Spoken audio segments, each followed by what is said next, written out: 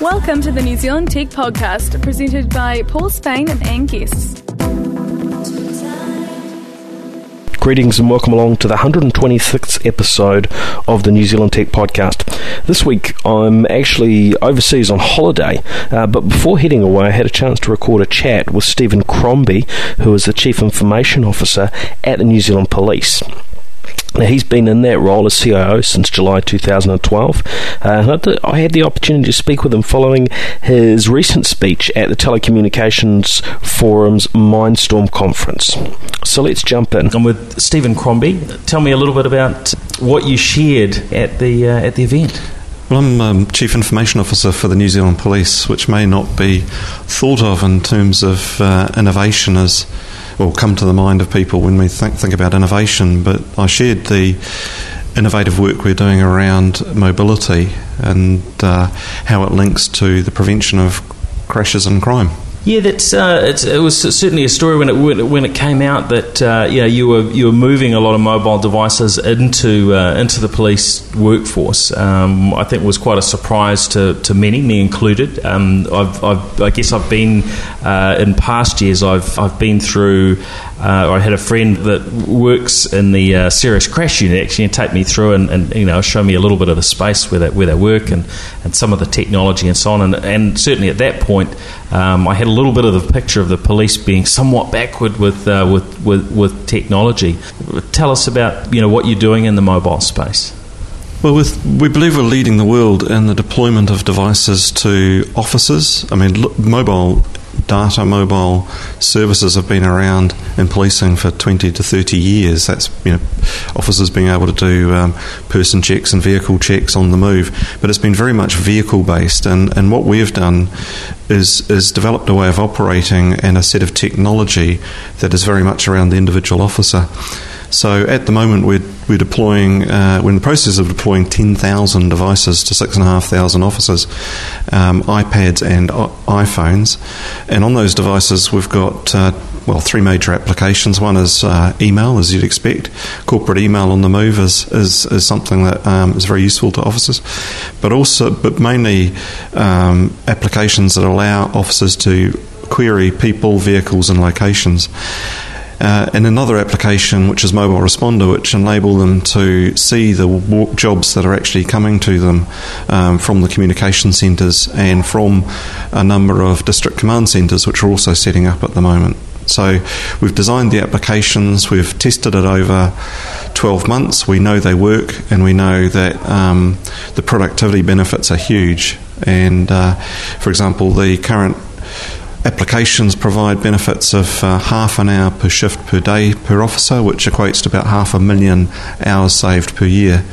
And what we're doing is we're putting that into prevention, so that as part of the move for prevention first, so we're trying to stop crime and crashes happening before they happen. That's good. Then we can reinvest the time away from non-productive activity into productive activity, which is prevention. That's fantastic. Now, as well as obviously bringing that increase in productivity, are there other things that you're noticing in terms of outcomes that this technology delivers, other than freeing up some time? Is there anything that sort of stood out for you, having that more ready access to the information?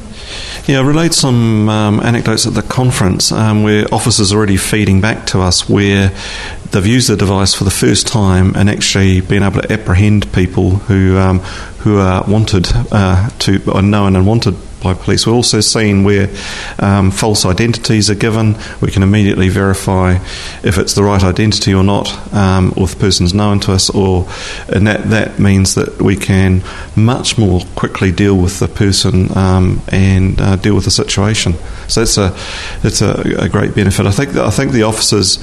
The main overriding benefit for this is the officers don't have to return back to the station as often, and a lot of the applications that we're starting to build will really deal with that issue. So it keeps them out there productive and in front of the community. That's fantastic. Are there any downsides that you're seeing for the technology? Are there benefits of them coming sort of back to base and reconnecting with others, or other things that you've noticed that you have to sort of maybe account for in another way? Well, we ran a trial for 12 months, and we covered, and the trial was run in 4 different areas, including the West Coast, New Zealand, Hawke's Bay, Lower Hutt in Wellington, and also Auckland. So we got a fair spread of officer situations. We didn't really find any downside, and in fact, once the officers got used to the technology, it doesn't take too long because of the intuitive nature in which the applications are built, as well as the iPhone technology. Then we didn't really see any downside. We are operating a online model, so we're not storing any data on the devices themselves. So we're expecting to see when officers get used to the technology, then they might get a bit frustrated with coverage, because of course coverage is not everywhere in all places. So, but I think certainly the benefits far outweigh any disadvantage. That's great. And are there, security, concerns with, with these devices? They lock themselves down pretty quick, and they're pretty secure? Yeah, security has been probably our number one concern, to make sure that the devices wouldn't pose a threat to the public, or in terms of leaking of disclosure of information, private information. And of course, a lot of the information is sensitive. So we developed a security model that is multiple layered. So it involves, of course, that these devices are issued individually to police officers. They've got to look after them, and they do. There is a passcode on the device, which you'd expect, a complex password. Then there is multiple layers of security underneath that, just to ensure that only authorised people can get access to the information. Now, in the circumstance where the device is lost or stolen, it can be immediately turned off. Or if, for example, we detect any strange behaviour related to the device, it can be turned off. At the moment, we don't have any consumer applications on the device. We're just ensuring that the basic police applications are embedded first. Then we've got a process for enabling consumer applications. But the device will detect if a consumer application is downloaded, and then warn the person that the device will be switched off, and if it's not removed, it will be switched off. So we've got high degrees of monitoring across the device. And of course, the government has been very interested and concerned that we had an appropriate security model across that. So we've been working with the security agencies and others just to make sure that the risk is minimised. Yeah, I guess, that's always the challenge, where you've got this this portal into a huge database of information. What about a situation, and maybe this sort of thing, you hope would never happen, but somebody really is trying to get access to information that sits in your database, whether it's about probably about people and so on, whether they were to capture a police officer and demand that they access information, or is this something that could have already happened in years gone by, I guess, with getting somebody on the radio to call up for stuff, or with the terminals that have been in vehicles anyway? Yeah, I think the situation, that type of situation, which is probably right on the edge of the circumstances and risks that we face, right. Because you're actually dealing with a police officer. But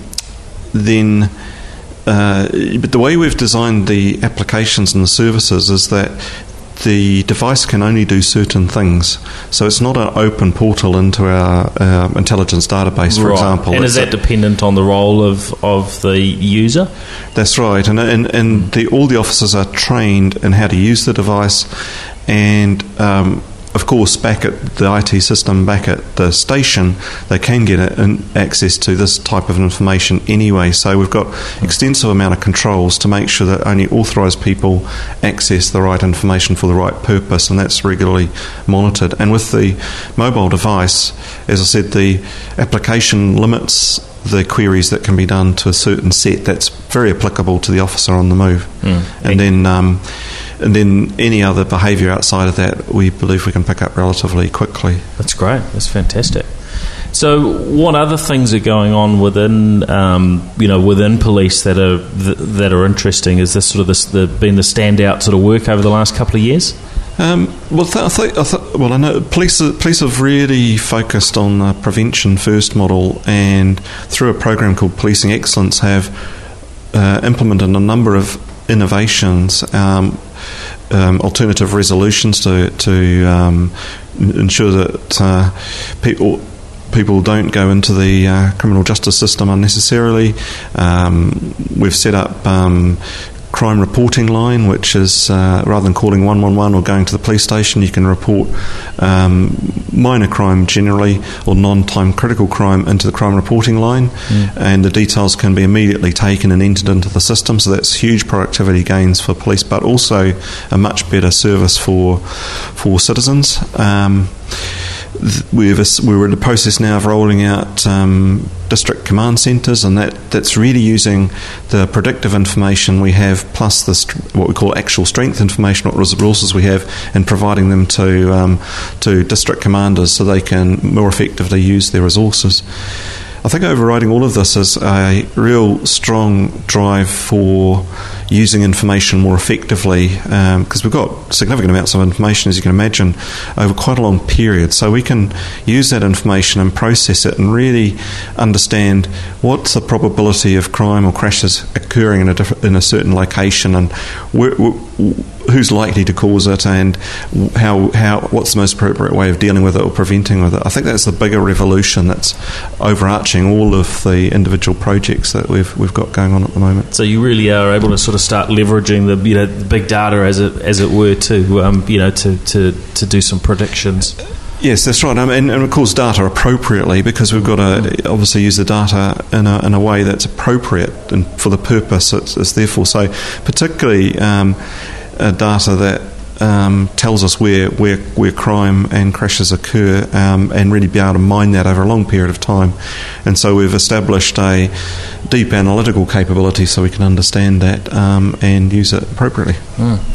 Now, people love watching these sort of CSI type shows and so on. How much of the things that we see in those shows is reality, and how much of it is never going to come, or is 5 or 10 years away? For instance, can an officer snap a picture of someone and then it goes back and goes through some sort of an analysis at the moment to see if that person's in the database? Is that a typical sort of thing?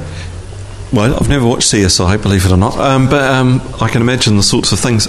Yes, I mean, all of that is now technically possible. So technically we could take a picture of somebody and send it down through the mobile network to a database and compare and send acknowledgement back.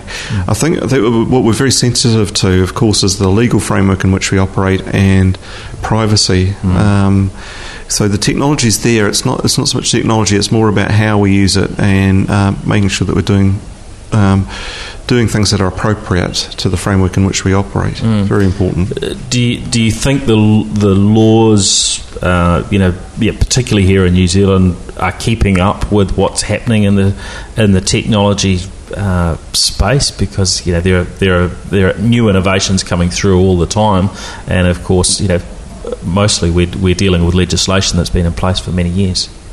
I don't think policing is any different from any other enterprise, really. As we heard today, the innovation and new ways of doing things and is changing business models and changing things. So I think of course legal frameworks are constantly evolving for different circumstances, for different needs of the public, different ways of approaching things. So I think we know, for example, now we can, within the current legal framework, do significantly good things for the New Zealand public. And as the government and the public, and technology and its application evolves further, then we will see no doubt an evolving landscape in the legislation space.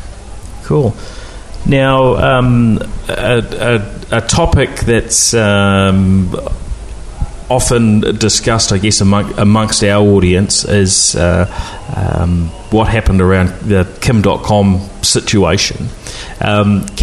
Is there a way that technology could be used to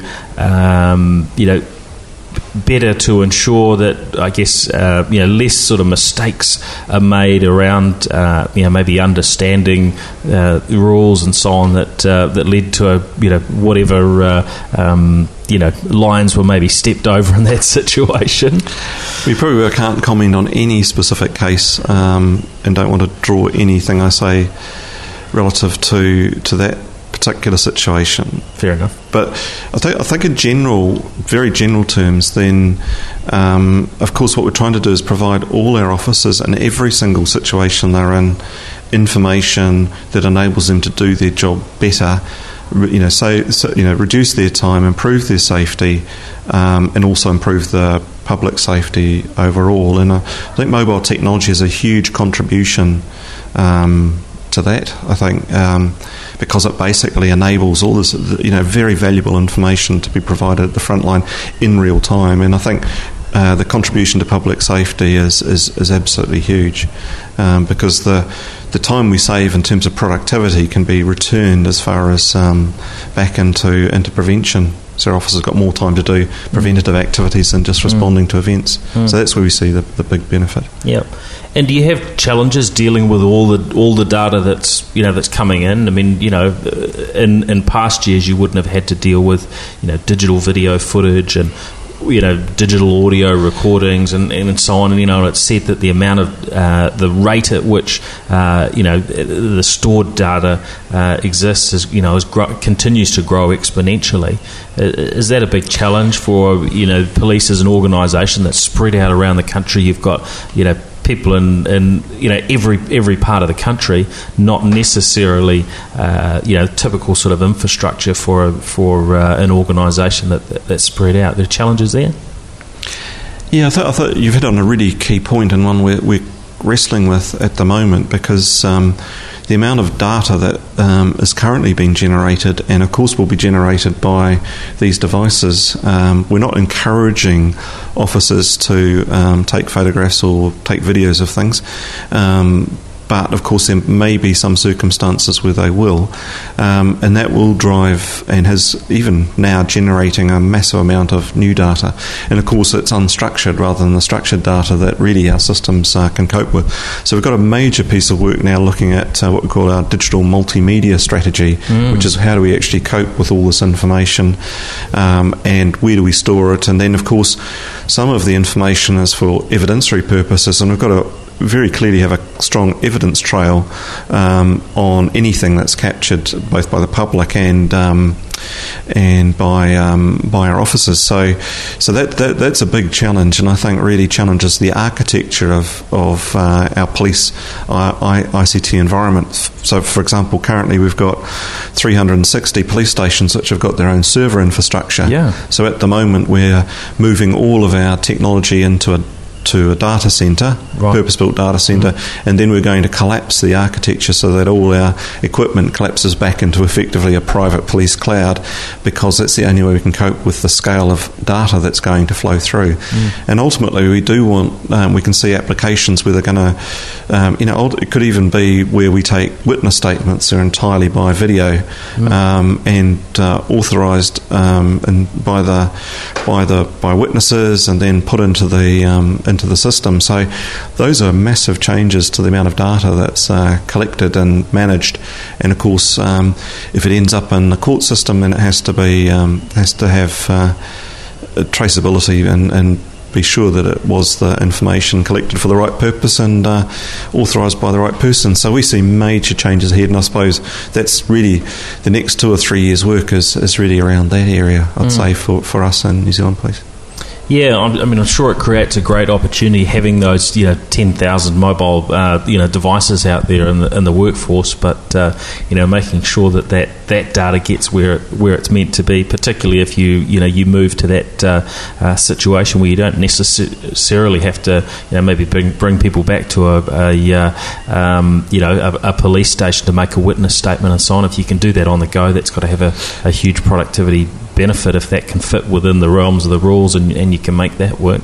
Absolutely. And we see just massive gains, not just for officers, but also the public and how they engage with police to make it a lot easier when they're engaging with police. I mean, even having every frontline officer with a mobile, with a dedicated phone number which they can use and public can use to contact them, particularly if they've got a particular case or situation they're involved in.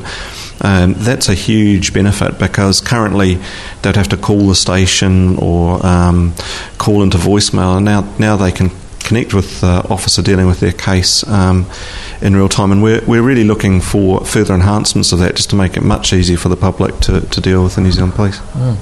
That's great. And one last area, here in New Zealand, we've been very much at the forefront of within the police of rolling out digital radio. Can you tell us a little bit about that? Where does that sort of fit in the picture now with other mobile devices and so on? Because it used to be we could listen in on the police bands and hear what was going on, and now that's moved, I believe, to sort of encrypted radios with Tate Electronics. Yes, well, police has been leading a project called the Whole of Government Radio Network for a number of years, which is really exploring the potential of the emergency service agencies sharing one digital network, and the government made decisions earlier this year around that, which is that there is definite intention for agencies to share the digital radio network, and the current digital radio network covers about 50% of the population in relatively small geographical areas. It's Auckland, Wellington and Christchurch, and the remainder of the network is analogue. But the interesting thing with our mobility program is that a lot of what the radio has been used for is to do person queries, vehicle queries, and location queries. And now, of course, that can be done silently, effectively, not on the radio, but through the mobile devices. So that really dramatically changes the mobile radio landscape, and it means that we really see our police and across all emergency services see broadband data as really the dominant media for communication for our services going forward. And in your case, it would be much more in the direction of 4G and LTE rather than ultra-fast broadband, or is that important to you with connecting, connecting up with various police stations? Yeah, I think the ultra-fast broadband is also an important part of the puzzle, because we need to get data back to base. We need to connect effectively the police cloud together with a very geographically dispersed organisation, so that's going to be very important. But 4G is also exceptionally important in terms of the capability it provides us for our mobile devices. So we see all of the capability complementary. Okay. Oh, that's great. Well, thank you very much for your time. Let you get back to it. It was a pleasure. Thanks for the questions. Thank you. Bye. Well, thank you for joining me on the New Zealand Tech podcast this week. We'll be back again, of course, next week with more discussion on the local and international technology landscape. In the meantime, you can connect with us online at nztechpodcast.com or via Twitter, Facebook, Google Plus and LinkedIn. You can also follow me, Paul Spain, on those same channels. All right, see ya.